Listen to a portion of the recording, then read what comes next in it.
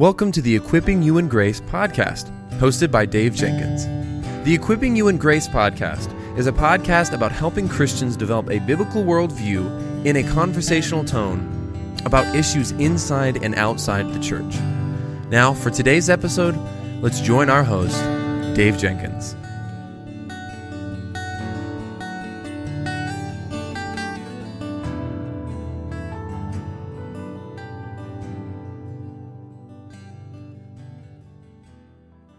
Welcome back to the Equipping You in Grace podcast. My name is Dave, and I'm the host for this podcast. And with me today is my friend Don. Don, welcome back to the show. Thanks a lot, Dave. Great to be with you. Thank you, sir. Well, can you catch us up on what's going on in your life, marriage, ministry, and what are you working on ministry project-wise? Okay, thank you. Linda Jo and I live in Germantown, Tennessee, a suburb of Memphis. We've been here since 1993. And throughout my ministry, I've been a seminary theology professor and a seminary academic dean and a pastor. And I switched over to publishing, and for a dozen years was the editor for Westminster John Knox Press. So I've done preaching and teaching, and especially now focusing on writing books. I have been for many years. Right now, my two projects, one is an update for the book Historical Dictionary of Reformed Churches that Bob Benedetto, a seminary friend, and I have written two editions previously, and now we're adding more material, so that's a big fat reference kind of book, so that's keeping me busy. And then also working with Reformation scholar Jim West, we're doing a little book on Heinrich Bullinger, who was the successor to Zwingli in Zurich in the 16th century in the Protestant Reformation. And so we're doing Bullinger's theology, a kind of gateway to Bullinger, especially for pastors and laity. So those two projects especially are keeping me going right now. Well, that's wonderful, brother. Thankful to hear about those things. Can you tell us about this book, Everyday Prayer with the Reformers, why you wrote it, and how you hope it'll be received? Okay. This is a part of three books on prayer that I've written now with P&R Publishing.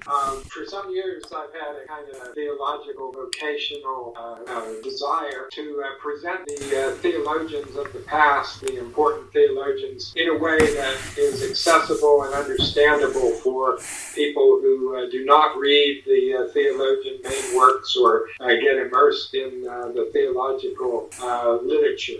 People don't do that, but what they do is use devotional books. And so my approach has been to take main theologians and provide a couple sentences of quotation and then write a one-page devotional on that quotation, which says what the theologian was saying in terms of trying to understand the theologian, and then also to reflect in a very practical way on what that theological understanding means for our Christian life. And so to do this in a short, compact way, and that has been the focus of a number of books now that I've written on Calvin, a couple, Luther, Karl Barth, Dietrich Bonhoeffer, to present their thought in the devotional form. And then my friends at P&R Publishing and I talked about it, and they decided that they'd like to have a series of 3 books on prayer that would be done in this method, this particular approach. And so a year ago, yesterday or so, Everyday Prayer with John Calvin came out, and now the book we're talking about today, Everyday Prayer with the Reformers, 16th, 17th century Protestant Reformers, and then next summer will be Everyday Prayer with the Puritans. So this is a kind of trilogy focusing on what the church, through these theologians particularly, has had to say about the nature of prayer, the practice of prayer, and hopefully how prayer can be important for our lives today. Oh, very good, brother. Very good. What are 3 ways the Reformers' writings can practically impact our prayer lives?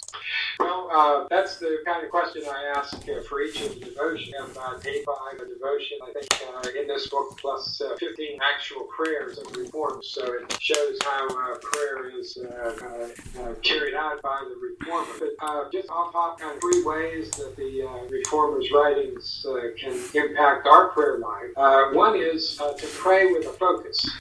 The reformers talked about 2 main aspects of prayer. One is thanksgiving, where we pray in thanksgiving and praise to God for who God is and what God has done. And then the second aspect is petition, where we ask God for the things that we feel we need or that are in accord with God's will, and ask God to lead us and guide us. So when we sit down to pray, if we keep those 2 focuses in mind, thanksgiving to God and petition to God, then that gives a kind of overall structure to our prayer, which is not just a kind of stream of consciousness, but you actually try to focus on what the main aspects of prayer really are. And so pray with a focus, and then second, watch for God's answers. As we do pray to God, God answers us in various ways. We don't always recognize that answer, but it comes, perhaps unexpected. There's an old story about a man who was falling out of a skyscraper, and on the way down to the ground prayed to God, "Oh God, save me." And just as he was praying that prayer,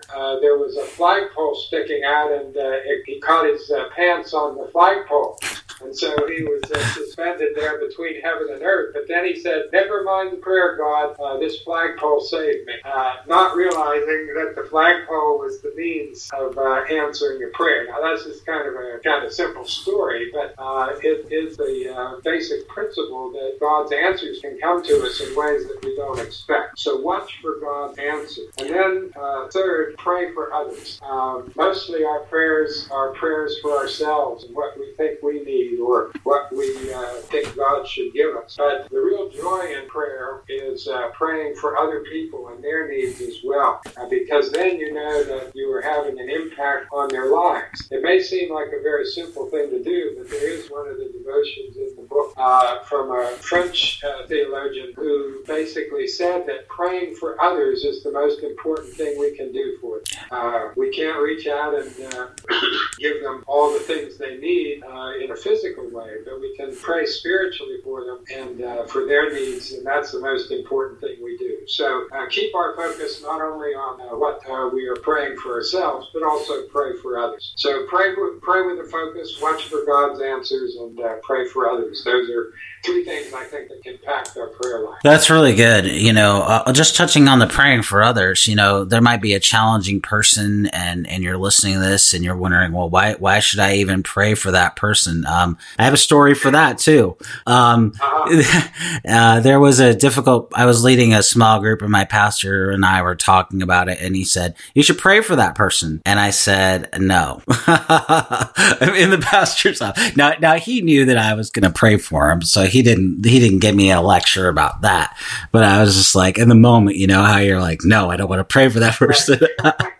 And so I said that, but driving home, I prayed for him. And I kept praying for him. And what's interesting is I kept praying for these difficult people in my life. What did God end up doing? He ended up changing my heart towards that person. Actually, dynamically changed my approach towards that person, and didn't have any issues with those people. So when you pray for other people, you're not just praying, that God would say you have that difficult person. You're not praying down God's imprecatory prayers and saying God smote that person because they are the vilest, wickedest sinner. Because what is God going to do? He's going to show you, no, you're that person, right?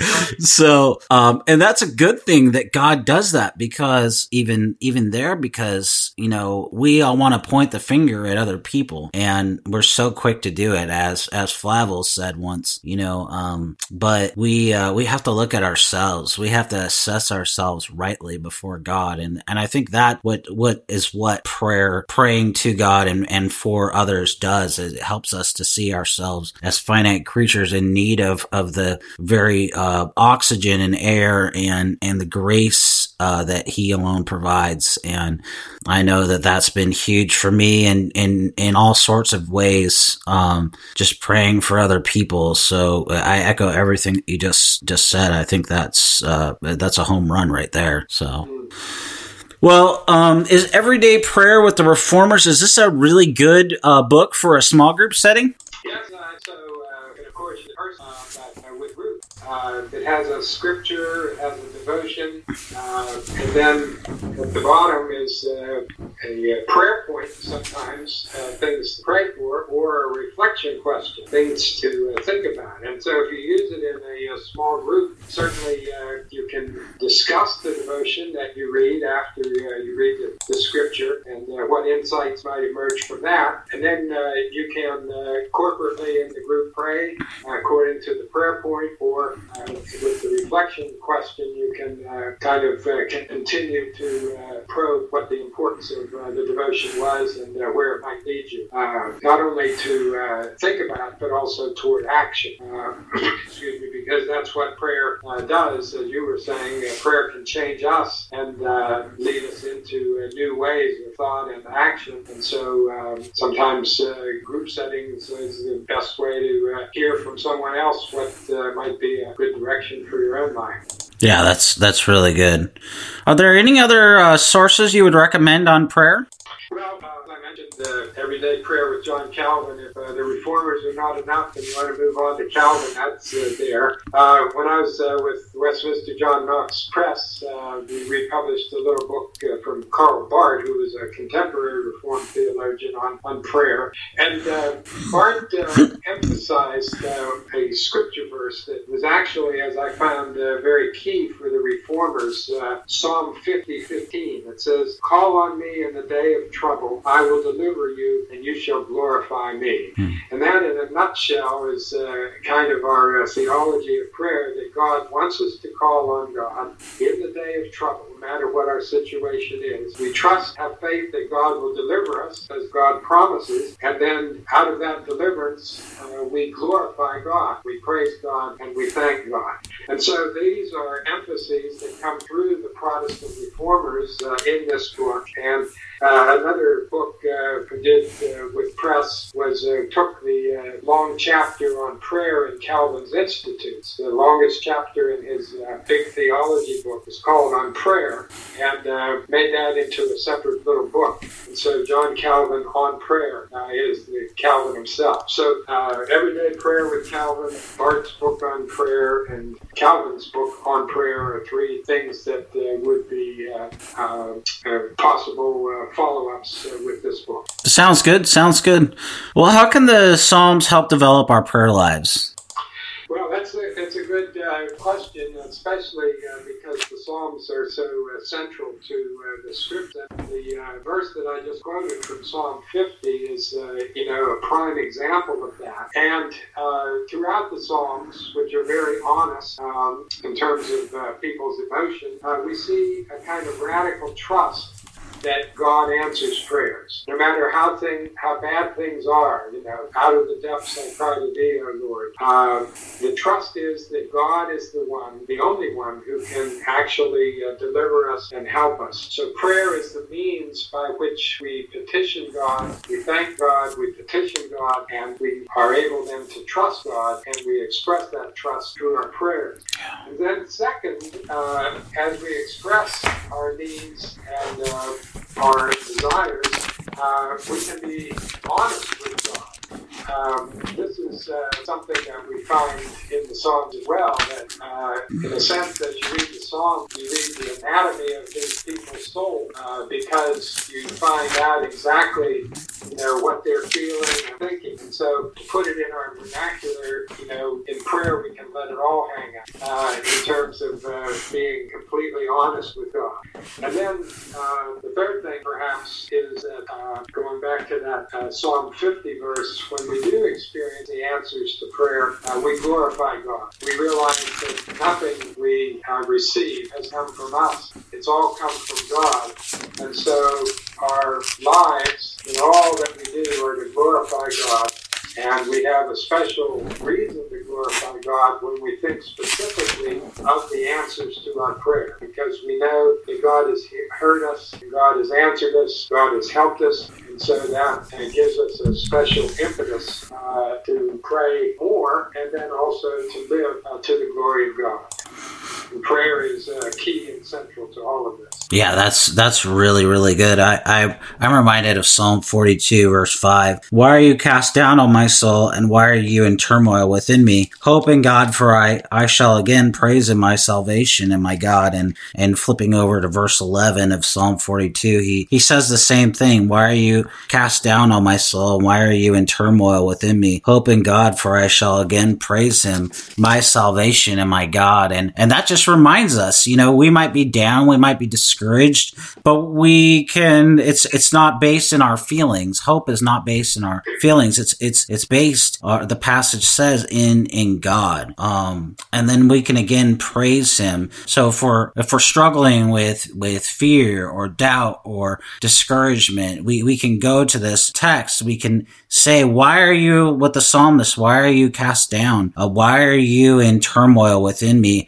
We can hope in God. We can hope in the revealed character of God as we've been talking about, and praise him in the midst of whatever's happening in our lives, and we'll find hope, and we'll be able to praise him, and because he's our salvation and our God. So I just am reminded of that, because discouragement comes, right, like a thief in the night, and what does it do? It aims to take away our joy and our hope itself, and so reminding ourselves of these things in the Psalms. We could look at many Psalms. You quoted a few.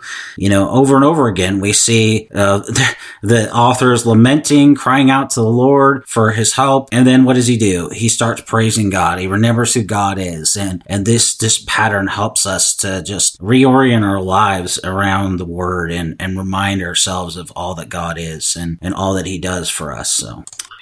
Yeah, that's very important, because it really forms the foundation of our faith, and is so central to our lives that it is not something that's like an option, whether you get wheel covers on your new car or something. That prayer is absolutely a necessity for us, and for all the reasons you mentioned, it forms the very core of our being as Christian people. Yeah, that's great. How important are the promises of God to our prayer lives as Christians? Yeah, prayer is directly related to promise, because in the scriptures, God promises to hear and answer our prayers, and if we didn't have that word of assurance and confident hope, then there'd be no need for it, and it would be something that would be important for us. And so the promises provide the basis for prayer, because of who God is, and that God is faithful. God can be trusted to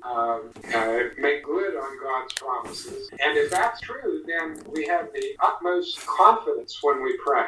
We may not feel as though we have a lot of confidence, but we do it theologically, because we believe in the promises of God. And that pulls us through the times that it is difficult for us in terms of how we might feel. So we need a theological basis, and that's what the promises of God provide. The assurance that prayer is not in vain, that no matter how long we pray or how often we pray, this is the important thing for us to do. Prayer is, as Calvin said, conversation with God. We listen to God, we speak to God, and we recognize that our praying itself can be a means that God uses toward answering the prayers that we make. Because as we pray, the Holy Spirit may give us new insight, may change our hearts, may provide for us something that we had never seen or thought of before, and that comes to us in the process of prayer. So the answers to our prayer may come through the work of our prayer itself. And that's why prayer is not an option. It's not just something we do when we feel like it. It is something that we want to do because we believe that it is genuinely the means of our relationship with God by faith. That is so good. I'm just reminded on this of 2 Corinthians 1:20. It says, "For all the promises of God find their yes in Him. That is why it is through Him that we utter our amen to God for His glory. And it is God who established," verse 21, "and it is God who establishes us with you in Christ, and has anointed us, and who has put His seal on us, and given us His Spirit in our hearts as a guarantee." I can't help but just notice, the promises of God, they find their fulfillment in Christ. It's our what he's talking about is it's our inheritance. It's who we really are and what we really have received. And that the fact that the Spirit Himself is our guarantee of that just binds us together, the language of union with Christ, right?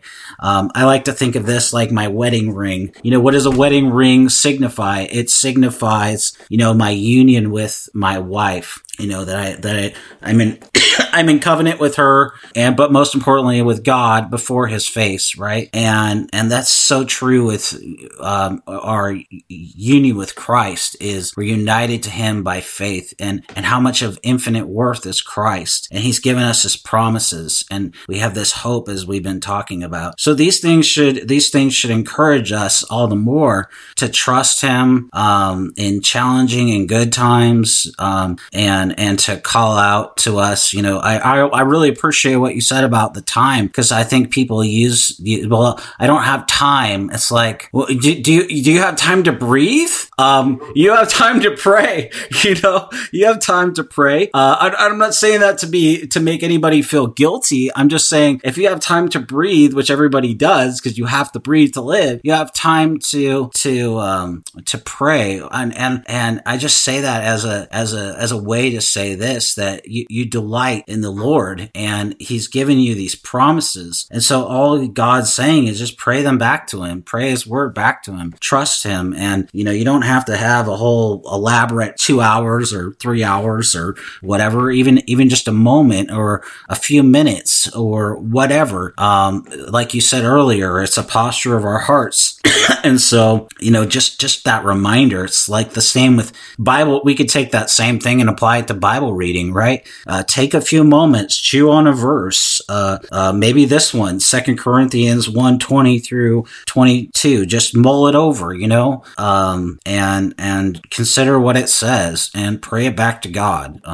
Any thoughts on that? Yeah, no, that's right. And in terms of the promises of God finding their yea and amen in Christ, the model prayer that Jesus gave us, of course, was the Lord's Prayer. And it begins, the passage says that Jesus said, when you pray, pray like this. And so it's the assumption by Jesus Christ that we will be people of prayer. And then He shows us the elements of prayer in the Lord's Prayer. And that again reminds us that prayer is something we do because God wills it, God desires it, God commands it, and we have a relationship with God, and that relationship with God will express itself in conversation with God. As Calvin said, prayer is conversation with God, intimate conversation with God. So this is what gives us our theological assurance that prayer is something that is key for us, and it really is genuinely our lifeline with God. And so through this whole book on the Reformers, if you ask what's significant about their teaching on prayer, I think it's those elements. We pray because God wills. Prayer is conversation with God, and this is our lifeline with God, which is as important as breathing. Amen. Well, brother, where can people go to find out more about your work online, either on social media or otherwise? Yeah, if you go to Amazon.com and look under books, type in my name, then you'll find a bunch of them, and I hope some of them may be helpful to you. Sounds great. Well, just as we wrap up this interview, Don, I've enjoyed it. Do you have any takeaways for our listeners? Well, again, 3, because 3 is the holy number here. But the first is that we can trust God's will and answers. When we express who we are and the deepest thoughts and feelings of our hearts, we're laying them out before God. And we can trust that as we do, God hears us and answers us, and that God will make God's way known to us. And prayer is a means by which that can happen. And the second is this notion that, be watchful for God's answer, because they can come in these ways that we don't expect, and they can come to us at any time. And so the Christian life is a life of prayer, but also watching for how God answers prayers. And so that's what makes it exciting, because we never know how God's answers will come to us. And then the final thing is that in prayer we can persevere and be patient, because just as we may knock once and no one answers, we think that knocking is in vain. But if we continue to knock, then more and more we will be attuned to what God is doing and what God is saying to us by the power of the Holy Spirit. And if we just keep on praying patiently, watching for God's answers, and trusting in God's will, and that God will answer our prayers, then our prayers will be very vital to us, and they will be truly as important to us as breathing. Amen, brother. Amen. Well, I've so enjoyed the time today to talk to you about this book, this great book, Everyday Prayer with Reformers. I want to thank you for your time, and also encourage our listeners to pick it up, and may God continue to bless you and keep you, brother. Thank you. Thank Thanks you very much. You're welcome.